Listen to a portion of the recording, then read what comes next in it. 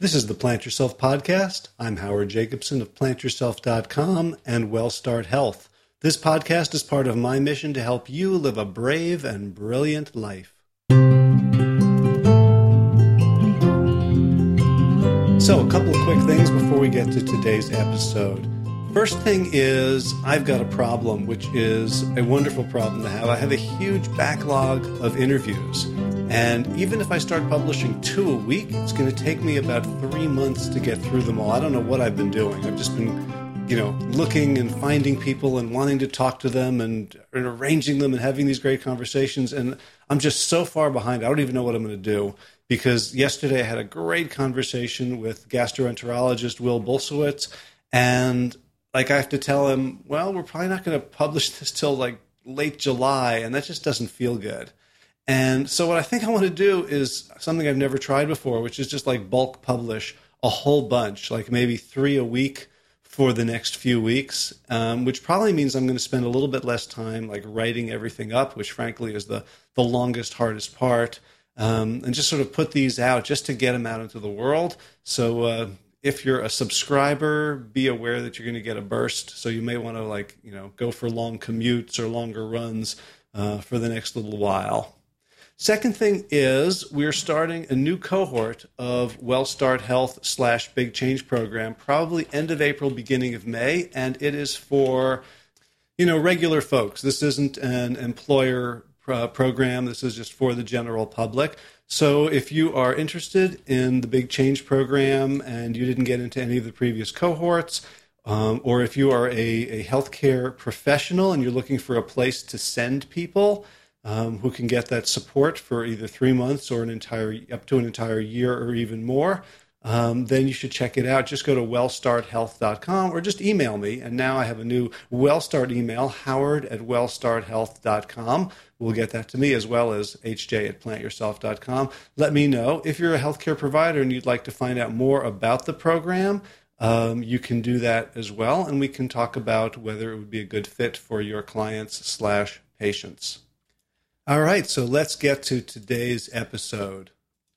All right, well, I got to tell you, today's guests are freaking hilarious. And I say freaking because I haven't yet shared with you that this is an extremely explicit episode from a profanity point of view. So now is your chance to, turn it off, turn it down, plug up the ears of any little ones that you might be in the vicinity. Because the name of the book that my guest wrote is The Brave Athlete, calm the fuck down and rise to the occasion. My guests are Leslie Patterson, a.k.a. the Scottish Rocket, a 3-time world champion in off-road triathlon, an Ironman triathlon champ, a professional mountain biker, an athletic coach, and a world-class slinger of profanity. And I'm also joined by her husband, Simon Marshall, who's a sport and exercise psychologist at San Diego State. He's a performance psychologist for BMC Racing and a self-described mid-pack age group endurance athlete. And together, Leslie and Simon comprise Braveheart Coaching, a service that gets athletes performing to their potential in spite of what they call the 3-pound lump of crazy that lives inside their cranium. So here's what I want you to know about Leslie and Simon before we get right into it. They are hilarious, they are brilliant, and they honor evidence over anecdote and conjecture, and they are not afraid to call bullshit when they see it. And they have fantastic accents, especially Scottish Leslie. Sorry, Simon. And they have the experience and content knowledge to help you achieve your athletic goals. If you don't consider yourself an athlete, they invite you to reconsider that consideration and then act like one. And I'll lead you in with the secret of the brave athlete that they reveal at the very end, that these are not skills for athletes. These are all life skills. So without further ado, Simon Marshall and Leslie Patterson, welcome to the Plant Yourself podcast. Thanks, Howard. Great to be here. Yeah, thanks, Howard. Yeah, so let's get this out of the way at the very beginning. This is going to be an explicit episode with a little E next to iTunes. So anyone who's listening who wants to bail now or plug the ears of small children, because your book is called The Brave Athlete, Calm the Fuck Down and Rise to the Occasion. Well, although to be fair, we have redacted the U, so it could be feck or fock. I'm embarrassed that my mind went there now. I know. Yeah. Well, it's funny because our publisher, we had, I won't say we had a fight with our publisher, but we did, they weren't so keen initially on having a curse word on the title of a book that they're trying to sell. And I think we convinced them, that it wasn't just for gratuitous sake, but there's a reason that we use explicit language, because sport often brings that out in us. Right. I think I saw a study recently that said that people who curse tend to perform better. And it's funny because and there's been quite a lot of research actually on use of taboo language generally. And yes, your pain tolerance increases if you swear almighty, during something that hurts. But also, it's a myth, that people who swear have a smaller vocabulary. So that's another myth. So it isn't just a sign of that you don't have other words that you can use instead. So we stick by our swearing, goddammit. Yeah, I mean, it's like, why would you give up condiments just because fruits and vegetables exist? Oh, I like that. Can we steal that one? It's all yours. So this book is so interesting and funny and helpful, and so let's start with the very first question that I had, which is, so who is an athlete? And who is not an athlete? And how do you know if you're an athlete? He's bloody well not an athlete. You see, we have this works itself out in our marriage as well. One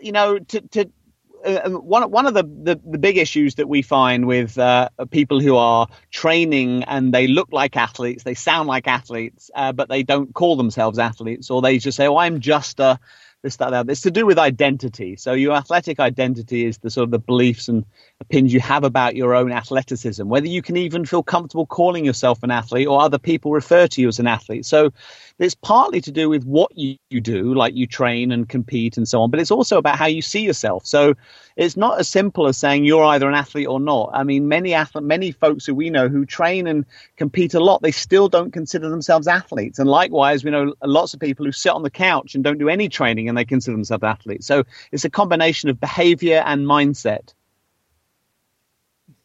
And I mean, my assumption is that there's no one on the planet who is precluded from calling themselves an athlete, right? That, like we have these fixed identities, and you talk a lot about your identity and self-concept and self-esteem and schemas in the book. But like, if we're human, then to some extent we are athletes, right? Because we come from a long line of critters who had to like run and jump and do all sorts of physical things in order to survive. Well, I think it comes down to, if you're out there and you're exercising, I'd say that if someone is completely sedentary and they're sitting down the whole day, they're not partaking in any exercise of any form, I wouldn't call them an athlete. But if they're doing any kind of exercise, whether it's fast walking, even whether it's out at the gym twice a week, I would say that's an athlete. Anyone that's participating in physical activity. So that would be my perception of it. But for too often people think that they have to be completing an Ironman in order to call themselves an athlete, or they're completing a marathon, or they're not an athlete. Whereas we coach and are around many people that are training and competing in a 5K or a 1 mile run or something like that, and I would still call them an athlete. Yeah, and I think again, there's no one answer to this. I would layer on to the what you do to that is that usually there's a sense of sort of volitional competition, right? You enter yourselves into an environment where you're going to be compared to other people, your performances are. So, and that's usually, we're now in the realm of sports. So that usually is the kind of added that makes turns an exerciser or a fitness enthusiast into an athlete. Usually they're now competing, and it doesn't mean that you're sort of entering races to try and win. But I mean, when you are putting a number on, or you're doing something where your performance can be compared to other people, that kind of is the threshold for me anyway, as of being an athlete. Mm-hmm. Gotcha. So when you're saying that that some people are athletes and some people are not, it's a choice, right? It's not a sentence. And it's a choice. It's not even just a sentence. It's actually about the fact that when folks begin and they start training or they start devoting discretionary time to systematic preparing, then when you decide that it's part of your identity, in other words, that you now think of yourself as an athlete and other people think of you as an athlete, because athletic identity has both an inward and an outward component to it, then you become an athlete. So unlike, there are lots of people who are doing all the things that athletes do, but say they're not athletes. Well, guess what? They're an athlete. They just haven't yet been able to embrace that as part of their identity. Right. Because, I work with a lot of people who come to me because they want to lose weight, and sometimes lose lots of weight, like they're 350, 400 pounds. They have never seen themselves as athletes. And one of the turning points, like I can get them eating right for a while. I can get them to, put on some shoes and go for a walk. But at a certain point, the ones who it dawns on them, I'm an athlete, even though I don't look like what I think an athlete looks like, but like that's my inheritance as the owner of a human body. Like those are the people for whom it becomes a success, a whole new identity. And it affects everything, not just the training, but it affects their mindset. It affects their ability to make food choices. And there's something about when that identity switch of athlete flips on that I see all sorts of really magical and compoundingly powerful things happening. Exactly. And, when these sorts of thoughts and feelings you have about how you see yourself start to shift towards that new identity, whether it's an athlete or what have you, we know that your other choices that you make also start to conform to that identity. So having an athletic identity, this is one of the reasons why so many behaviors that are good for our health are correlated, right? So as you become fitter, you make better food choices, and there's research to show that. So it's all part of a sense that how you think about your own health has started to shift. So I think that's really important, that we try and get people to encourage, or we try and get them to change that sort of sense of self alongside those behaviors that they're making, because we know it's going to have some knock-on effects that are going to be really helpful for them as they tackle their new self. Right. I love that other choices conform to our identity, because I see so many people for whom they're basically plate spinning, right? They've got a whole list of things that they have to do now.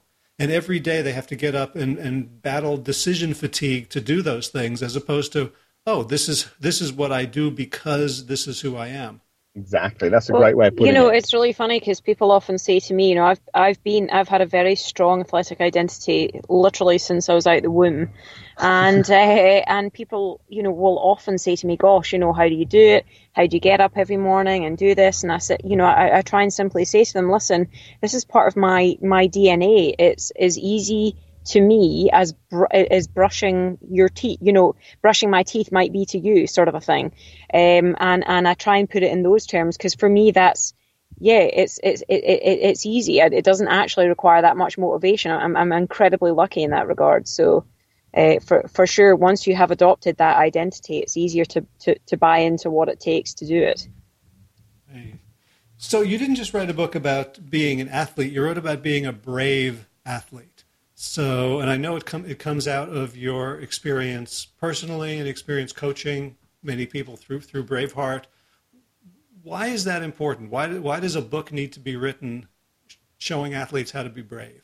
Yeah, well, so there's a couple things. One is that we, through our experience with coaching athletes, who are humans first and athletes second, I guess, is that we've seen that many of them struggle with the same things. And one of the universal things that people struggle with is having thoughts and feelings that they don't want.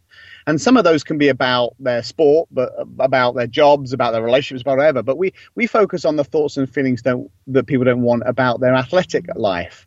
And so when you start to unpack some of those thoughts and feelings, and they might be related to feeling anxious or not wanting to be judged or not wanting to be embarrassed or humiliated or shown up in front of other people, or they get really nervous, I mean, one of the things that all of these things have in common is that they don't want to feel like that. They want to enjoy this thing that is supposed to be for fun.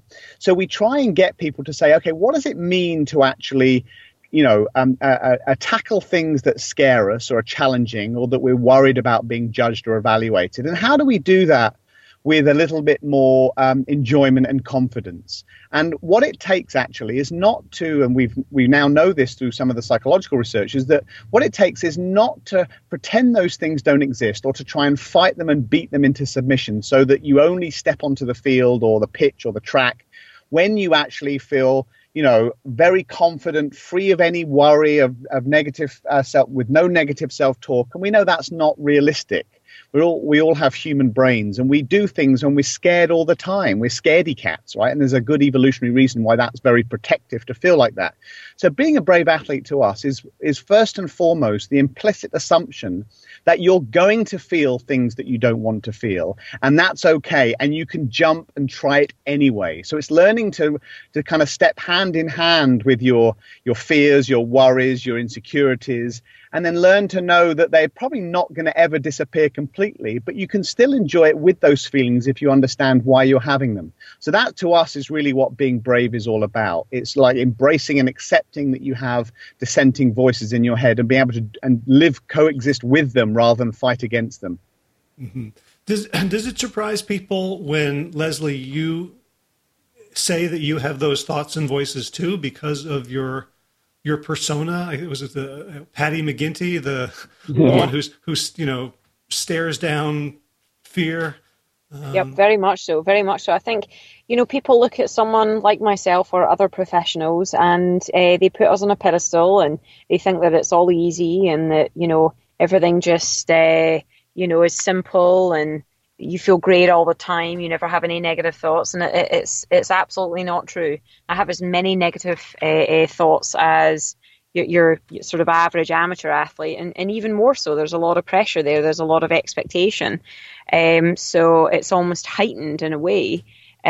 So yeah, I've been through many ups and downs on this roller coaster journey, both through the successes and through the failures. So as soon as I express my greatest fears and doubts, I think that level of empathy is what draws people in and makes them realize that, hey, if she can do it, I can do it, kind of a thing. So now would probably be a good time to ask you to tell your story, or maybe it's the second best time after 10 minutes ago. But the book does start with enter Leslie sobbing, and he can go fuck himself. I assume it's the same replacement of the asterisk. So can you kind of put that in context and tell us your story? Yeah, I was pretty competitive very, very young. And was in the national team for triathlon, the Great Britain team, the Scottish team, the whole bit, and had massive aspirations to go to the Olympics, really since the age of 4, if I'm honest. So, this was this massive dream. And being in that squad, it was very tough. It was very data-driven. Everything was by numbers. The coaches didn't really know how to speak to me. There was really no great sort of emotional touch points with any of the coaches. And as a sort of 15, 16-year-old girl, that was tough, I was constantly told that I wasn't good enough, that I would never make it, and my numbers showed that, and yet I had this great drive to want to, and this huge passion, and it caused me to retire from the sport at the ripe old age of 20, and essentially see myself as a big failure and move on to other things that could enrich my soul again and help me find passion again, because that's what I'd lost. So I went into drama and theatre and acted in a bunch of student films and independent horror films and lots of crazy things. And by way of that, just kind of found myself, if you will, and gained the confidence to know that this was going to be, if I was going to be successful as an athlete, it had to be my journey. And I'd been told that I had to act like other people and be like other people and train like other people to be a champion. Well, I wanted to do it my way. And that's how I, found Xterra, found the love of it and gained success. I found my own path to get there. And that's what brought me 3 world titles, And so, but not without its many, many ups and downs. But luckily, having a sports psychologist as a husband, I was able to kind of come home and crying and weeping and filled with drama, and have someone to at least explain what was going on and why, and give me some ways to help me get better. And you've got to remember as well, Howard, that at the elite level, many of the coaches are exercise physiologists or they're sports scientists trained, and it's no fault of their own. I mean, I'm casting a sweeping generalizations here, but it's not for their own. But when you look at the training of coaches or in coach education, there's so little regard given to bedside manner, for want of a better word. Teaching the skills of empathy and delivering harsh feedback with compassion, so that you know that it's coming from a place where they're supporting you and trying to move you forward, versus the very data driven, which is, Leslie would have races where she would get after the coaches. Some of the coaches wouldn't even talk to her after races, or if you hadn't had a good race, and the only debrief you'd get would be an Excel spreadsheet or something. And it's quite dehumanizing, that, because we've got to remember that athletic potential and reaching athletic potential is far from an exact science. Sure, there's a bunch of physiology and sports science in how we develop responsiveness to training stimulus, but a lot of it is also attitude and mindset and growing the soil, or nurturing the soil that you grow world-class talent in, and that is really an often neglected piece of coach education, and that filters right now. It's not just elite squads, that filters through most sports at most levels, and it's a shame. Right, and there's so much evidence that's the kind of the stuff that matters, right? That the spreadsheets and the algorithms, maybe somebody has an insight that they keep to themselves for a couple of years, but eventually that spreads. But the teams or the players that end up doing really well, or the individual performers, are those who can get their heads on straight, who can do the three things that you talk about in the book, with the images of the bandaged heart, the wings, and the sword. Mm-hmm. Yeah, I mean, and some athletes find that sort of somewhat organically, like Leslie did. I helped obviously, but there are lots of athletes like Leslie who get to the place where they're finally able to find their own identity and their own journey through it.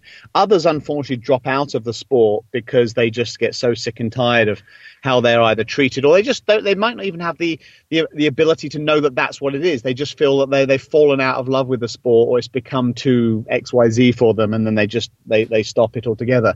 And then you've got the other athletes, sort of the Rudy syndrome, which is, these athletes who are on paper anyway, they don't stack up against what talent ID programs tell us that is needed to be at the top level, but they've got an incredible heart. So it's a big debate, like which is more important. But certainly there's no debate over that we should be nurturing both if we want to get the best athletic, to find the best athletic selves or reach our potential. And unfortunately, most of the evidence suggests at the moment is skewed heavily in favor of just looking at, the quantifiable metrics of training stress and training stimulus and coaching drills, protocols, and methods, rather than how that you nurture mindset.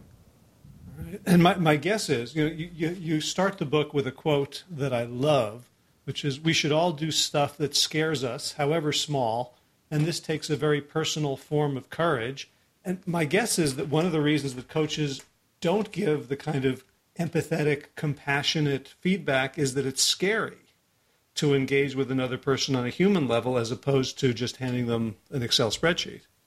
Yeah, I mean, the head of, not just heads of athletes, the heads of people, I mean, they're a black box, right? And they're pretty scary things, and you often find stuff that's dark and you don't know how to cope with it. But that doesn't mean, and even if you don't have the training to do that, it doesn't mean that conversation isn't worth having, because just having, the ability to empathize, which is something that it should be a human virtue that we should all be trying to develop and learn, doesn't require any detailed skill or psychological insight. It means that you try and you put yourself in someone else's shoes, and rather than just simply judge or instruct or lecture or teach, understand that having those discussions, learning just the basic skills of empathy are a huge step forward. And even if you don't go much beyond that, using some mental skills or other psychological insights or strategies, just having that built, the way that you build trust is a good way to shift mindset. So learning empathy skills is a fantastic start. Right, and there's something so beautiful about using athletics to turn yourself into the kind of human being that you aspire to be. Like you can do it through, touchy-feely stuff or leadership development or personal development at work. But there's something really nice about having both the mental and emotional intelligence and the practice, but also having these really clear results. Right. Yeah, I think having structure and accountability and goals, are wonderful things to set you straight in other areas of your life. But moreover, I think what sport allows us to do is look deep into our soul and that of our training partners as well. Because when you're going through pain, you're at your most vulnerable, and that's when you get your biggest discoveries. And so it's a kind of artificial way of creating that, that level of, pulling back the curtain on who you really are. Yeah. And then not only that, developing these wonderful friendships with other people that are there with you when you're doing it, and it creates an everlasting bond.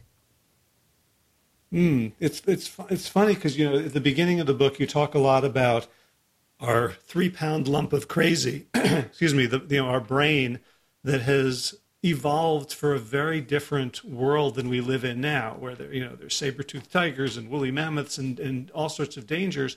In a sense, that doing athletics is kind of as close as it makes sense to put ourselves back into that world.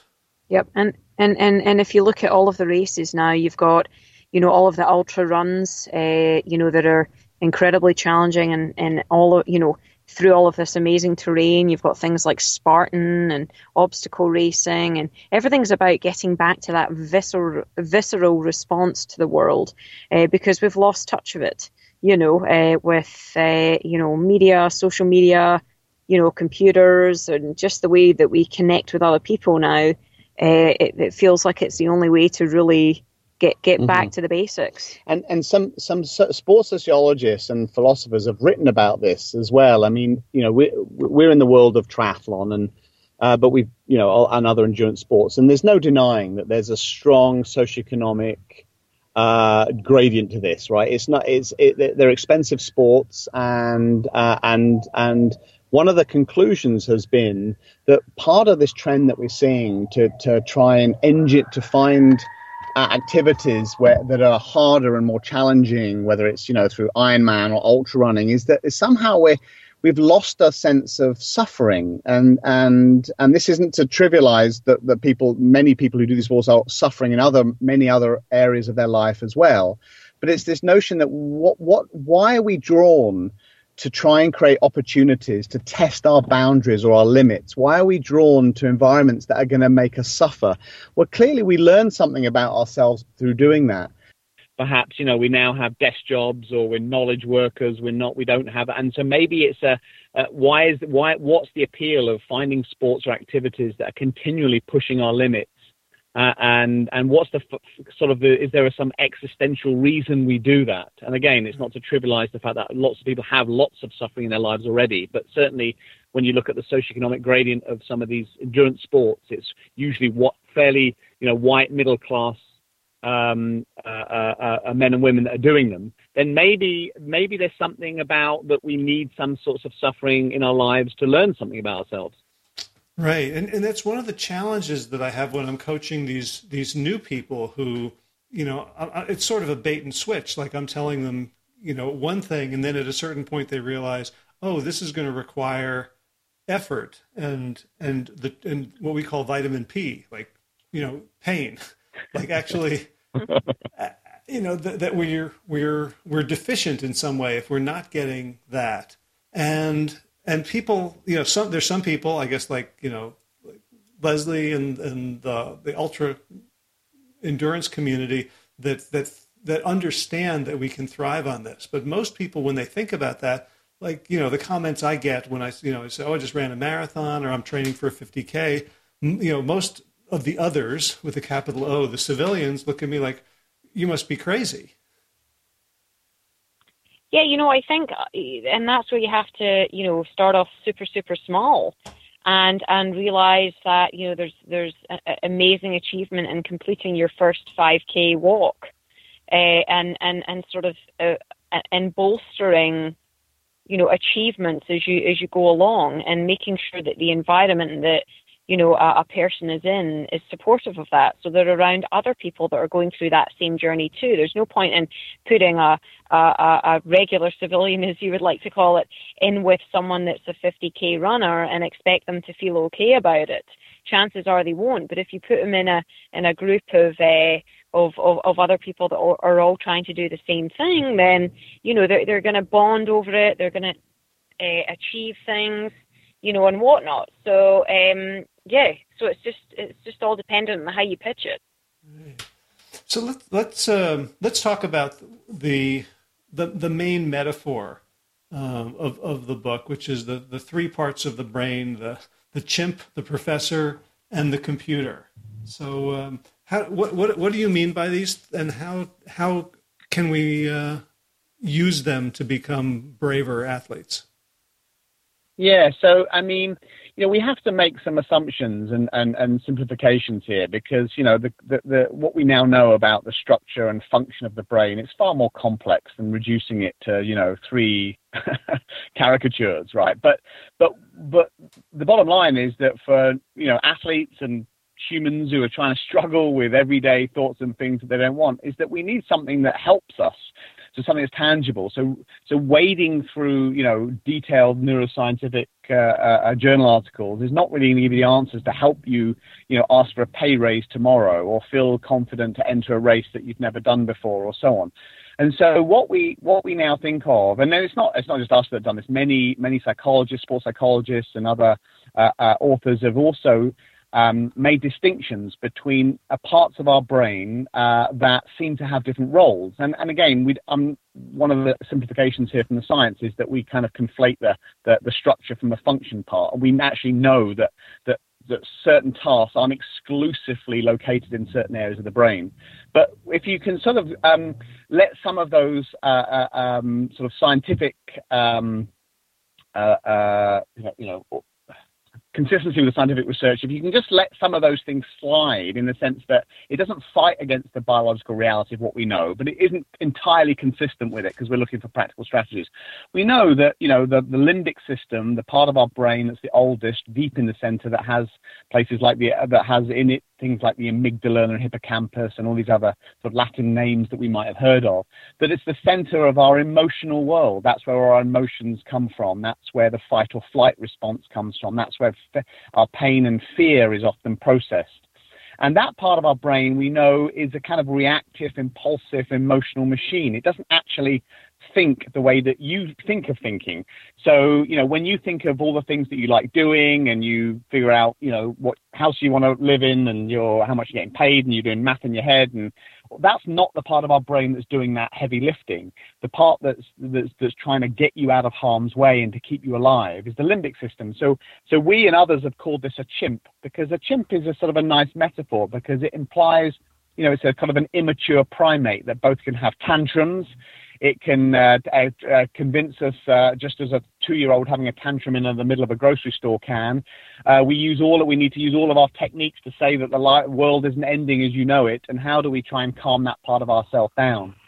But the part of us who makes rational decisions, what we call the professor brain, the wrinkly part, the frontal cortex, so those two brains are really the source of a lot of the fights that go on in our own head. So the voice of I don't feel good enough, I don't feel worthy enough, and all the other things, I don't want to be embarrassed, or I'm just scared I'm going to get eaten by a shark, they're all coming from the limbic system. But our professor brain is saying, oh, it's just a race, just enjoy it, of course, don't worry about it. And you're having this fight inside your own head. And we know which one often wins that, and it's the limbic system, the chimp. And it's been biologically sort of wired to win that fight. And it does it a number of ways, one of which it processes information from our senses about 5 times quicker than our frontal cortex. So our limbic system, and our amygdala in particular, is paying attention to all the sensory information, our ears and our eyes and our touch, and it's processing them so quickly and setting off a cascade of hormonal and biochemical changes in our body that get us to react in a certain way. And then meanwhile, our professor brain, our rational thinking brain, is sort of now already behind the eight ball a bit. So you're nervous, your palms are sweating, you feel a bit nauseous, but you know it's just a race, but you feel overpowered by these physical reactions. So that reason is because your chimp brain has already been able to set off this cascade of reactions before your professor brain's had something to do about it. And then the other thing is that when it does detect some stress, or stressors, I should say, some threat cues, as psychologists say, is that it throws a chemical brick at your frontal cortex. So about 30 neurotransmitters are released that stop your rational thinking professor brain try to think your way out of a potentially life and death situation. And that, again, that's for a good measure, right? We don't want to be able to we can't be relied on to sort of say, well, is that something that could actually kill me? Let me go and check it out. No, you need to be primed. Your body needs to be primed to run, to hide, or to fight as quick as possible. So most of our mental anguish is because it ultimately reflects these two fights between our brain, what emotionally, instinctively, viscerally we feel, yet what we actually think intellectually we want to do or we ought to do. And then the computer brain is sort of a metaphor to suggest that much of our world also lives on autopilots or habits. We'd be overwhelmed if we had to cognitively process every decision that we have to make in life, whether it's just walking downstairs, how to open a door, or how to drive. We learn these things, and then once they become habits, they can kind of get almost like stored in a part of our brain that doesn't have to think too much about it, which is why we can hold a conversation and drive at the same time, just not on a hands-free kit, I should say.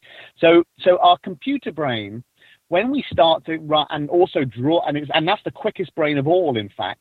So when you're in a stressful situation, yes, these threat cues are being processed from your chimp brain, your limbic system, but then your computer brain also provides access to our memory banks and says, oh yes, you've been in this situation before and it didn't end well. You don't do well when these people are there, or when the weather's like this, or when the waves come at you like this, and so on. So now we have the emotions that are also getting fueled by memories. And so those two things then almost can team up.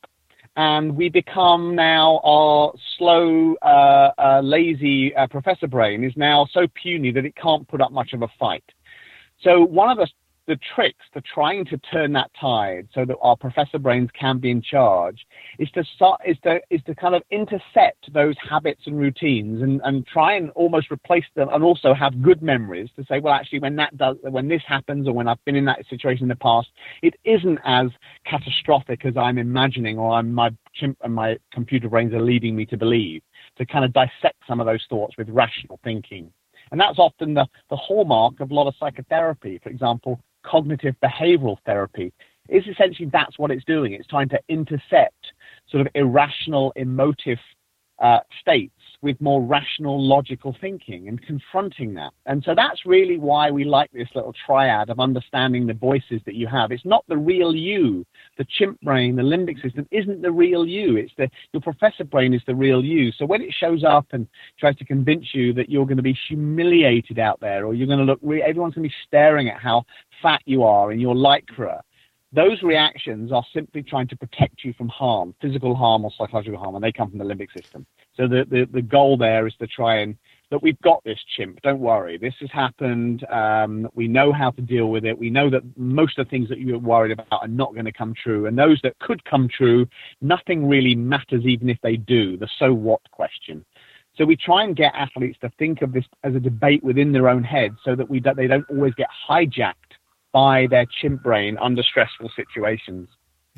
So see if I can understand this, that one of the tricks we can use is to sort of pre-load the computer brain with desired thoughts and scenarios and action plans, so that it even beats out the chimp, in that we're in a certain situation. Well, yeah, in a way, what we're trying to do, we're trying to replace it with other habits, right? So this is one of the reasons that we think about the role of suffering, or the role of being brave. Like, you have these thoughts and feelings and you did it anyway, and look, the world still turns, you survived it.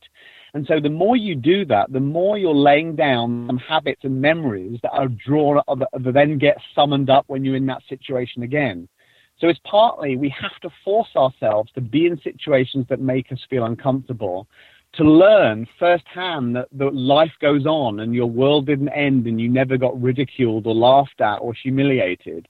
And then once you start to learn that that's the goal of those experiences, you then start to see how important it is to put yourselves in situations and look forward to situations that actually create those circumstances, because that's how you actually become a brave athlete. That's how you become mentally tougher. That's how you become more enduring. That's how your chimp realizes that your world doesn't end when you're in those situations. Because otherwise, if you let it win out and fear remains, you just retreat from moments that or situations that scare you. You live in a comfort zone, and that's not how we develop. Right.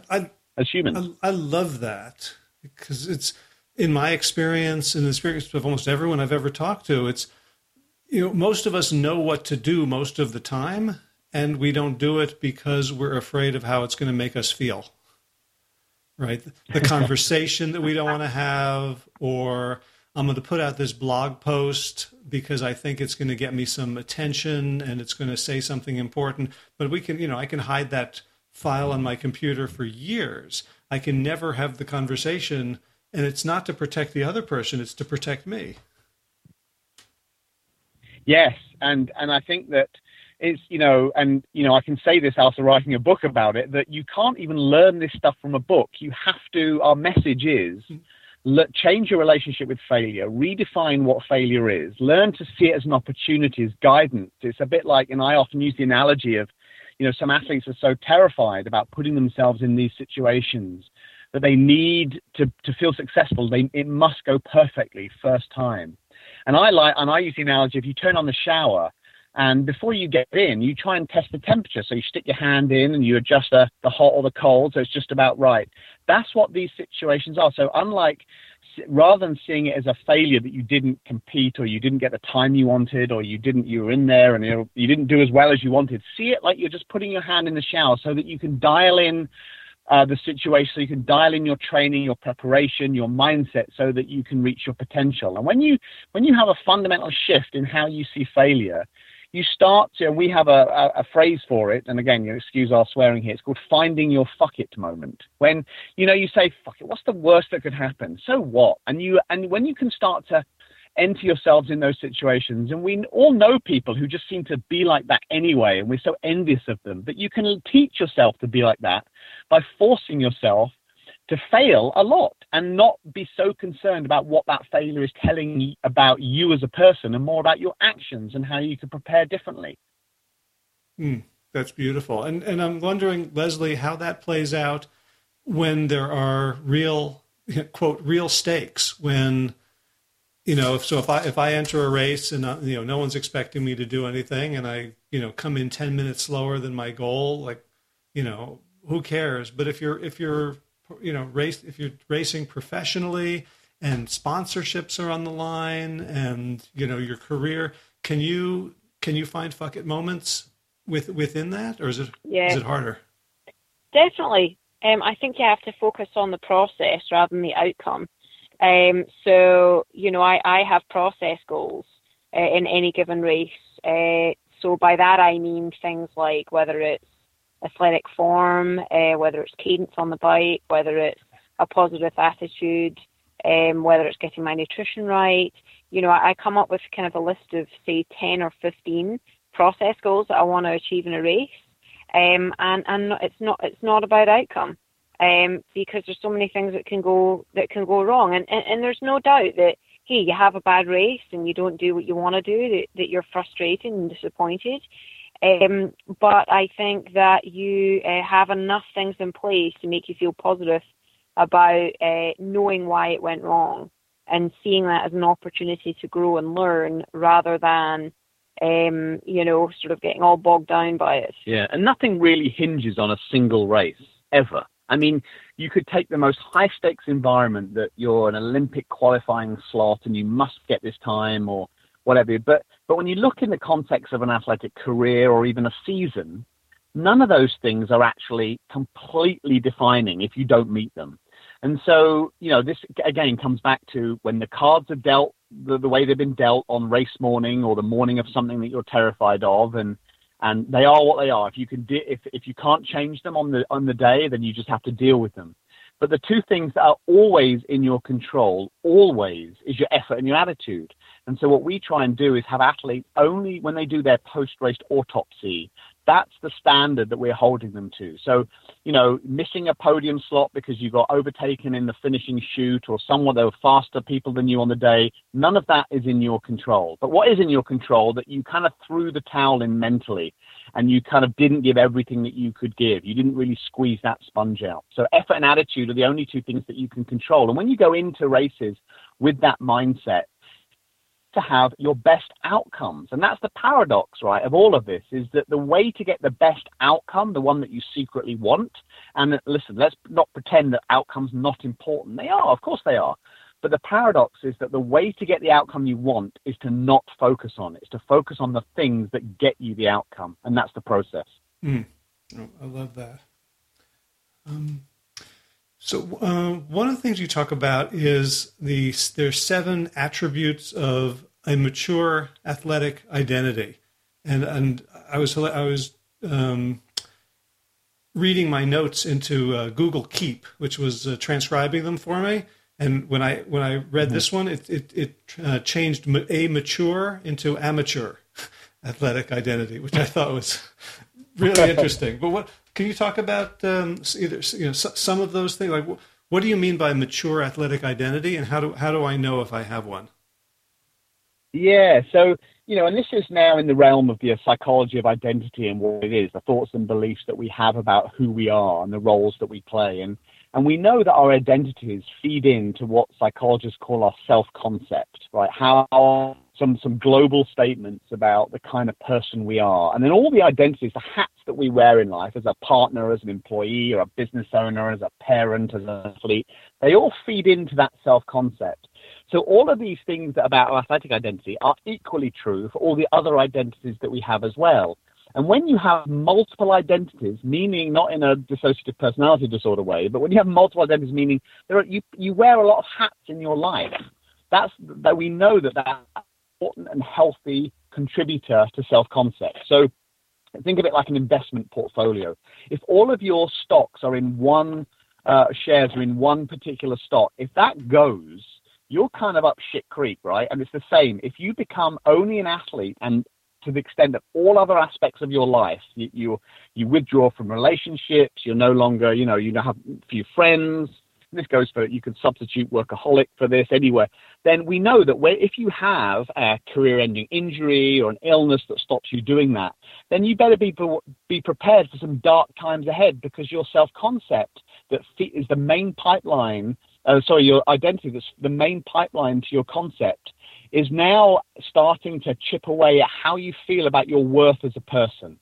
So what we try and do is encourage athletes to have multiple things that they're interested in. You can make the case for why we are absolutely opposed to having high levels of specialization for kids in sport.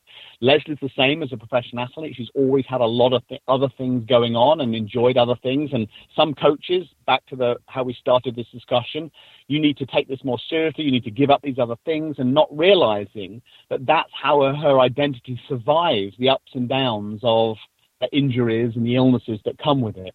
So once you get down into the individual identity level and you start, like you said, you start to think about what it takes. So one of the things is about, are you, we call it mature rather than a strong athletic identity. And we don't say strong because some people who have lost other identities at the expense of their athleticism, they might say your athletic identity, that's all you live and breathe this now. You could say, well, that's very strong. It's so powerful. But that actually isn't healthy. So we prefer the word mature, which is more of a well-balanced approach, or a well-balanced sort of spread across the hats that you wear. So, for example, we want people to feel comfortable being able to talk about their athleticism, owning their athleticism. So if you're doing your first 5K and you're speaking to someone who is an accomplished athlete or just been doing it a long time, and you have a tendency to sort of excuse how slow you are because, of course, they wouldn't this, it's not as fast as them, or I'm just a so-and-so. That's not taking ownership of where you're at in the sport. So a sign of a mature athletic identity is to take ownership of wherever you're at, however fast or slow you are, and not make excuses for that. It's a product of how much time you put in, how important it is to you, and so on. So that's just one example of how we try and build those conversations with athletes. And trying to stop them using the justers. I'm just to this, or I'm just to that, or we're coaches, right? And the number of athletes that we have saying, "Do you coach people as slow as me? Do you only coach fast people?" That speaks volumes about how they see their own athletic identity. Mm-hmm. Yeah, and it's I think you talk about the chimp doesn't want to be embarrassed, humiliated, and it's a kind of preemptive strike. Right? That if I tell you how badly I suck, then you've got nothing. Exactly. And you remember, your chimp is actually trying to protect you. So you might think that your chimp is just being, is sabotaging everything that you want to do in life. But your chimp is trying to get you away from situations that are going to kill you. So that's a noble cause. But the other things is that it doesn't want you to feel the sort of the holy trinity of the psychological death, the equivalent, is embarrassment, humiliation, and inadequacy. Because years ago, millions of years ago, being in environments where that happened did actually mean death, because you were isolated from your troop, you had to forage food for yourself, you had to defend yourself. But nowadays, those things are just these little artifacts that don't actually matter that much if we look like a complete idiot in front of other people, right? The world still turns, and that goes on. So your chimp, when you have these feelings, your chimp is trying to get you to convince you, you don't do something you're good at. Why are you doing this? Or don't worry, there'll be another day. Do it later. You don't have to do this now. It's trying to persuade you to not put yourself in situations where that potential risk of humiliation, embarrassment, inadequacy, it happens. And that's what we've got to really confront. Right. So there's so much to talk about, but, I've taken a lot of your time. I would love for you to share a little bit about what I think is my favorite feature in the book, which are the meme turds. These things that we see on Facebook and Instagram that are supposed to be sort of wise and encouraging, and you say are scientifically not valid or gross oversimplifications or misunderstood. Can you talk about a few of those? Yeah. There's whole, I'm not sure if you're familiar with Motivational Monday. There's even days now assigned to that. You get on the Monday, you get the little meme that comes around with some, sort of words of inspiration, vacuous and sufficiently vague to sound sort of deeply philosophical. And often some of them, let's take, confidence is a great one to begin with. And there's so many memes that kind of convince you that, what's stopping you become the person that you really want to be is to, don't compare yourself to others. If you just think it hard enough, you can become that person, dream it and it will be, and that kind of stuff. And we know that that's nonsense. The psychological science has spoken on so many of those issues about how you find confidence, how you build resilience, how you compare and judge yourself to others. It's perfectly normal, for example, to want to know how you're doing relative to others. So to expect people to just say, never compare yourself to others, it's just not only fighting the biological reality of it, it's extremely naive. We've never met anyone that's able to do that. And even if you try to do it long enough, eventually you'll give in. You can't help, because that helps us figure out where we sit in that pecking order. That's a biological drive to survive. Well, so it's knowing how to filter. Yeah. So yeah. Also, if you're entering a race, I'm suddenly thinking about that video that made everybody cry, including me, a few years ago. I think it was a Special Olympics where it was a 100-meter dash and somebody fell. And all the participants came back and they just sort of held hands and walked across the finish line. And there is something sort of beautiful and noble about that, but it doesn't invalidate the fact that I enter a race to compare myself to other people. And as I'm approaching the last 2 or 3 miles, everybody in front of me has an X on their back. And I'm like, I'm going to pass you, fucker. Like. Yeah, and it's funny because using that example is a great one, because we have a lot of athletes who have what we call a participant mindset versus a competitor mindset. And they enter races, I'm just doing it for fun, which is, we're not arguing with that. I doesn't really care how I do. And And I'm just going to go do it. And some of them, the very few of them actually genuinely think that deep down. But most of them, in our experience, do that because it's a way, it gives them a way out if things don't go well. Oh, I'm just doing it for fun. It's not that important anyway. And we know that humans are competitive by nature. Our brains are wired to compare how we're doing relative to other people. And take any task, and there'll be our brains will find a way to sort of make a competition out of it. So to fight that is also kind of to kind of miss the point. Now far be it from us, because we love a good emotional, teary video as best of otherwise, like the rest of us. But that's not what we're saying. We're saying see them for what they are, and they're like think of them like they're sort of getting into a warm bath. It feels great. You can whip up this emotional chimp reaction, but it soon goes cold, and it doesn't have any long-lasting impact on how you deal with situations in the future. They might be great for what we call cognitive priming. It gets you into a mindset or a readiness to do something. But in terms of a long-lasting skill to build confidence, to build athletic identity, could rattle off a whole host of those, they don't actually do anything. So just to recognize that that's what they are. Right, and some of them are just plain harmful, right? Yeah, well, particularly when it comes to, ones that are built around social comparison. We could talk about, there are some that are related to body shape, some that are related to, identity, some are related to confidence. Some of them aren't just, it might be a stretch to say they're harmful, but they're not productive. Put it that way. So I think that it's starting. Listen, it takes hard work to have a fundamental shift in how we think and feel about ourselves. It isn't going to come from a 20-second Under Armour commercial on YouTube. But there are some things in there that make us feel good, and we like them. It might spur something in us to try something, but don't rely on it to have a fundamental shift in how you think and feel on a daily basis. Right, and a lot of them, when I read some of them, I'm like, yeah, I believe that. And of course, if it doesn't get operationalized, then you're living in your warm bath. Like the set a goal so big. It doesn't give you anything that you can actually use, right, to get better. It just tells you what it's kind of like a little bit. It's like a photograph, right? Okay, I can see what's going on. Yes, I can appreciate it. It doesn't tell me anything about how to actually take the picture or how to get better as a photographer.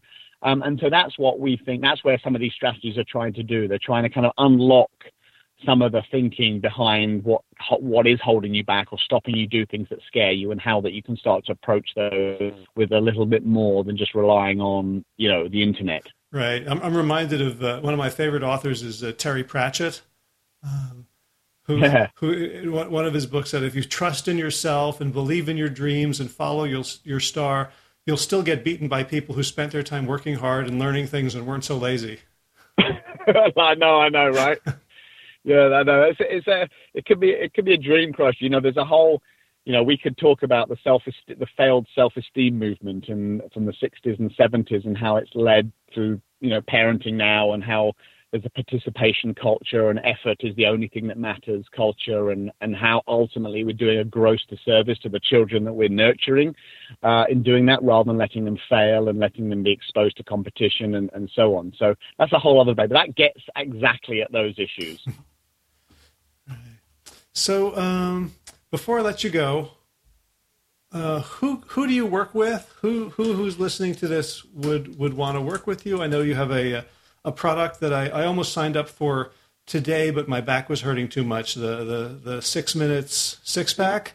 That's right. That's our endurance video that we did for a core routine for endurance athletes. It was pretty fun. We recorded it all together. I put Simon through pain and torture to get that video, but you could certainly sign up for that. But in terms of the people that we work with, it really runs the gamut, to be honest. As long as you have passion for change and for sport, then we're up for coaching you. It might be for your first 5K, or it might be as a professional Ironman athlete.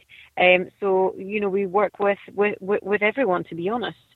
So for clearly someone who's sense that their head has gotten in their way and they haven't achieved their potential at some professional or semi-pro level, but someone who understands that this athletic pursuit is a metaphor for everything else that they want to achieve and want to become in their life, right? Because I kept reading the book thinking, and in fact, I want to give this to people who have no athletic interest, because it's a field guide for human development. And that's actually the little, don't tell anybody that this is a stealth approach, right? Because these are life skills, let's face it. Coping with thoughts and things you don't want, doing stuff that scares you, stepping out of your comfort zone. We just happen to be discussing them about in a sports environment, but they work in multiple environments. And I'd say that probably like 5% of the people we work with are the top elite professionals who are trying to get their mental edge. It's the majority of people are folks who are just struggling, juggling, plate spinning with life, trying to pursue sport and get the most out of it without actually giving themselves undue anxiety, stress, or panic attacks along the way. And so that we can start to get into situations a little bit more where we can find those fuck it moments for everybody, because they're great when they happen and they feel so amazing, but you have to learn how to do them. I love that. And where on the web can folks find you? Yeah, so you can go to our website, braveheartcoach.com. You can actually you can fill out our smog test, which is a little questionnaire, answer questions, and I'll give you a phone call, no strings attached, and chat through your training and talk about certainly what coaching we offer, but just have a chat with you. So yeah, we'd love to hear from you.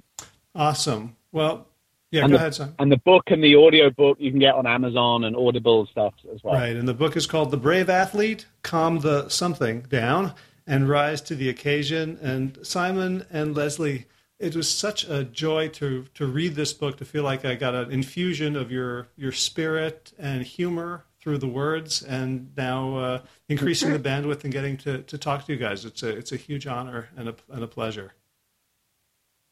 Thanks. Thanks, Howard, so much. All right, take care, you guys. Thanks, bye. Bye. So what do you think? Did Leslie and Simon convince you that you're an athlete? If you already feel like an athlete, did you get anything useful out of this? I would love it if you'd let me know. I get some comments on the Plant Yourself blog under each of these episodes, but not a lot. And I find that I'm kind of craving more communication, more feedback. One way to do that is to just go to plantyourself.com/262, which is today's show, and leave a comment. Let me know what you think. You can also, of course, leave a review on iTunes, but that's a much more, public and non-specific to this episode thing to do. But that also helps a great deal and lets me know what you're thinking. Something else you can do is there was this sale on a tool called PipeSpeak, which allows me to embed audio feedback on my website. So you can actually go to plantyourself.com/262 or to any episode and just click on the little pipe down at the bottom, right below the bullet points of the show's content. And you can just click and it will capture your microphone and you can speak and say things and let me know what you think of the episode. It was half price, but it's still like $100 or something. So I would love to use it. So far, no one's used it at all. I guess it's lying there undiscovered on the website. So if you go to plantyourself.com/262, I'd love to hear what you think about this and any other episode that you'd care to comment on. And if you're new to the show, you can guess by the number that we've got 261 archived episodes, which you can see at plantyourself.com. And you can also sign up on plantyourself.com for my weekly-ish newsletter that I actually haven't sent out in about a month. Shame on me, but I will get something out because there's a lot to let you guys know about. So at least you know that I'm not going to overwhelm you with emails if you sign up for that thing. Okay, so we got some garden news, which is the peas are in the ground. They've been in for a week now. We haven't seen anything poking out yet. I don't know if we're going to need to replant or not.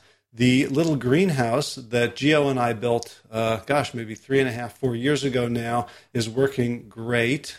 Temperatures there get up to 105 degrees when it's about 50 and sunny outside, so we have to be careful that we're not frying our little seedlings.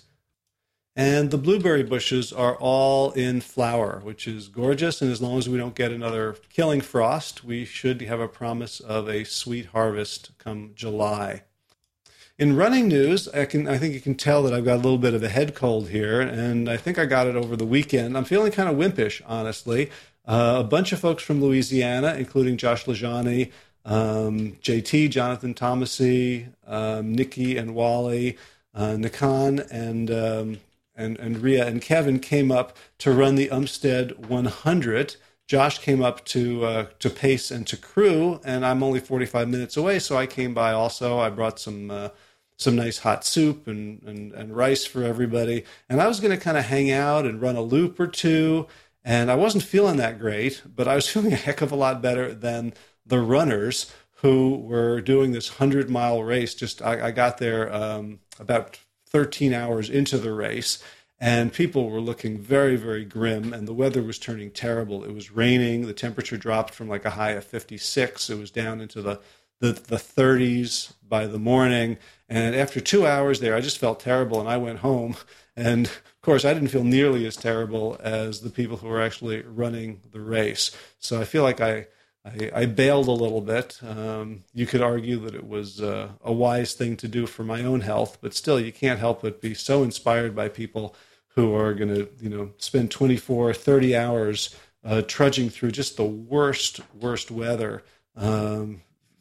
People are just like running this thing in T-shirts, and they're getting delirious, and they have no idea that they're hypothermic, and, hats off to them, right? And I came home, I'm just sort of recuperating and hoping to get my mellifluous voice back to make some videos and webinars soon. So big thanks to Will Ridenauer, whose beautiful song Sabali Dawn constitutes the theme music for this podcast. Check out willridenauer.com for more of his gorgeous Cora tunes. All right, it's time to torture my voice in your ears a little bit more with the Plant Yourself podcast pastry chefs. What? Patron list. Here we go. Ready? Kim Harrison, Lynn McClellan, Anthony Disson, Brittany Porter, Dominic Mara, Barbara Whitney, Tammy Black, Amy Good, Amanda Hathaway, Mary Jane Wheeler, Ellen Kennelly, Melissa Cobb, Rachel Behrens, Christine Nielsen, Tina Sharp, Tina Ahern, Jennifer Ganowski, David Isaac, The Mysterious Michelle X, Elizabeth Feldman, Victoria Dolman, Ola, Leah Stoller, Alan Christensen, Colleen Peck, Michelle Andrew, Josina, Julianne Rollins, Stu Dolnick, Sarah Durkis, Rhonda Circus, Kelly Cameron, Wayne Pedersen, Leanne Peterson, Janet Selby, Claire Adams, Tom Franzik, Jeanette Benham, Gil, Sarah David Donahue, Blair Cyber, Dorona Vizo, Gio, and Carolyn Argentati, Jody Friesen, Ruth Ed Funda, Burke, Misha Rosen, Michael Warbeck, The Equally Mysterious, Tracy Z, Alicia Lemus, Rebecca Hughes, Val Linneman, Rhymes with Cinnamon, Nick Harper, Stephanie Holmes, Martha Bergner, Nicole Ramsey, Susan Ahmad, Molly Levine, The Inscrutable, Harry R., Susan Laverty, The Panda Vegan, Craig Kovic, Adam Sharp, Karen Burry, Heather Morgan, Ashley Horker, and Kelly Machia, Deanne Norton, Bonnie Lisa Plant, Happy Oregon, Sabine Kurtzels, Nigel Davies, Marion Blum, Teresa Copel, Shell Rutledge, Julian Watkins, Brito Connell, Brian Sheridan, Shannon Rhodes, Shannon Hirschman, Kate Rose, Linda Ayat, Julie Lang, Holm Hedegaard, Isa Tuzin Watt, Connie Hainline, Eric Greer, Alicia Davis, Aviva Lael, Heather O'Connor, Carolyn Jensen, Sherry Olakoski of Plant Powered for Health, Karen Smith, Scott Morandi, Karen and Joe Crabtree, Tanya Lewis, Kirby Burton, Teresa Carell, Kevin McCauley, Elizabeth Rothschild, Kelly Miracle Baker, Ann Jesse, Cheryl Dwyer, and Jenny Hazelton for your generous support of the podcast. That's it for this week. Maybe not for this week. That's it for today. We're going to try to cram some more in. And as always, be well, my friends.